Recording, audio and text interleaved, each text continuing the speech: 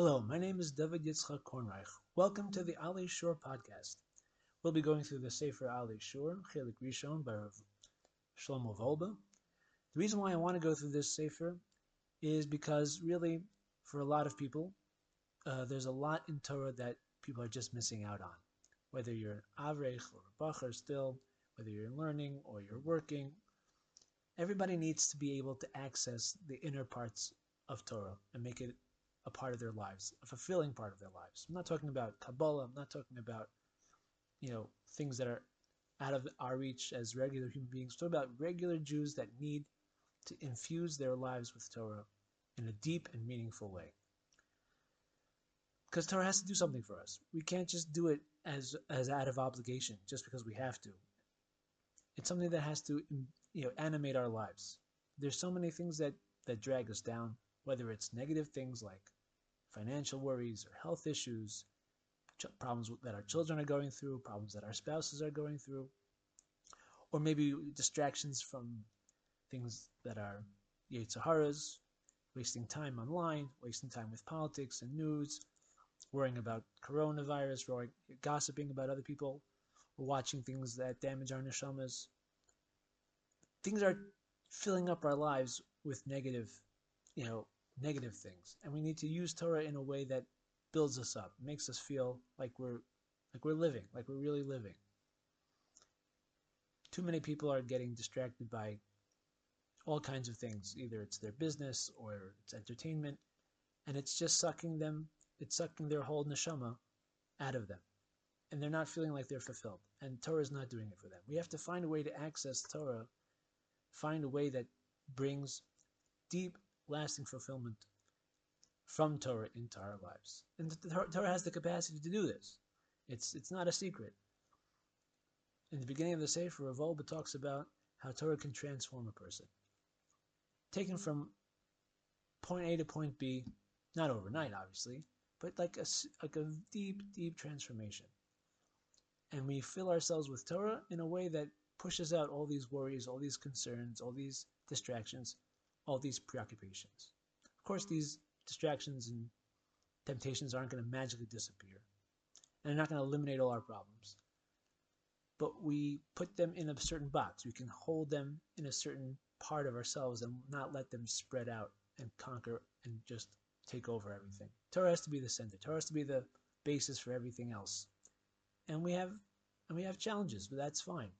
Torah has to be what fills our lives. That's what the Sefer can do for us.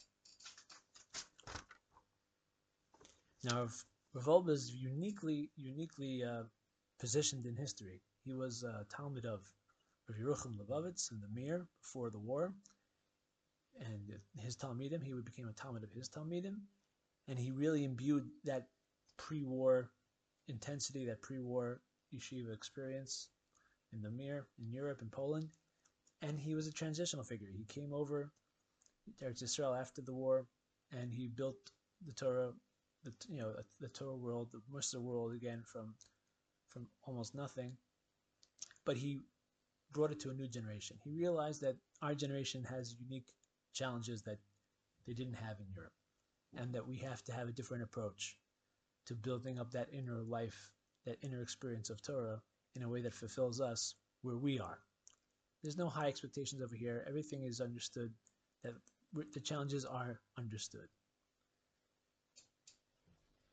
And Rav Volba himself, in the beginning of the Sefer, says that different yeshiva products come out of the yeshiva system with something that's lacking. They try to fill it one way or another. Some people go into askanis, some people go into halacha, diktuk b'mitzvahs. They make it Torah their thing. There's like a certain thing that they're into in Torah, and that's what gives them their sipuk. That's what gives them their sense of connection to Torah. But it's not deep. It's not pervasive. It doesn't turn them into someone fundamentally different. And that's what Torah should do. Others are aware that they have this void, and they're trying to find a way to fill it. But there's no systematic program that lets you go from A to B, from A to Z. It's sporadic. You get a vort here, you chap a hisaurus there, you have a great kumsitz. It's haphazard, it's sporadic, it's not systematic. Rav Volba says His Sefer is to be that guide, to open up that experience of Torah and enable a person to open himself up to letting Torah become that, that catalyst to make him a fundamentally different person. Much of the Sefer is about self-discovery, knowing yourself, familiarizing yourself with the various aspects of who you are that you didn't know existed, and also discovering that aspects of the Torah that you didn't know existed. So on one level, it's a process of discovering new things about yourself, new things about Torah. That's like the first level, what is out there that you haven't known about. And then the next level is to how you can make that internalized and become a fulfilled person with Torah instead of having these other things fill you instead.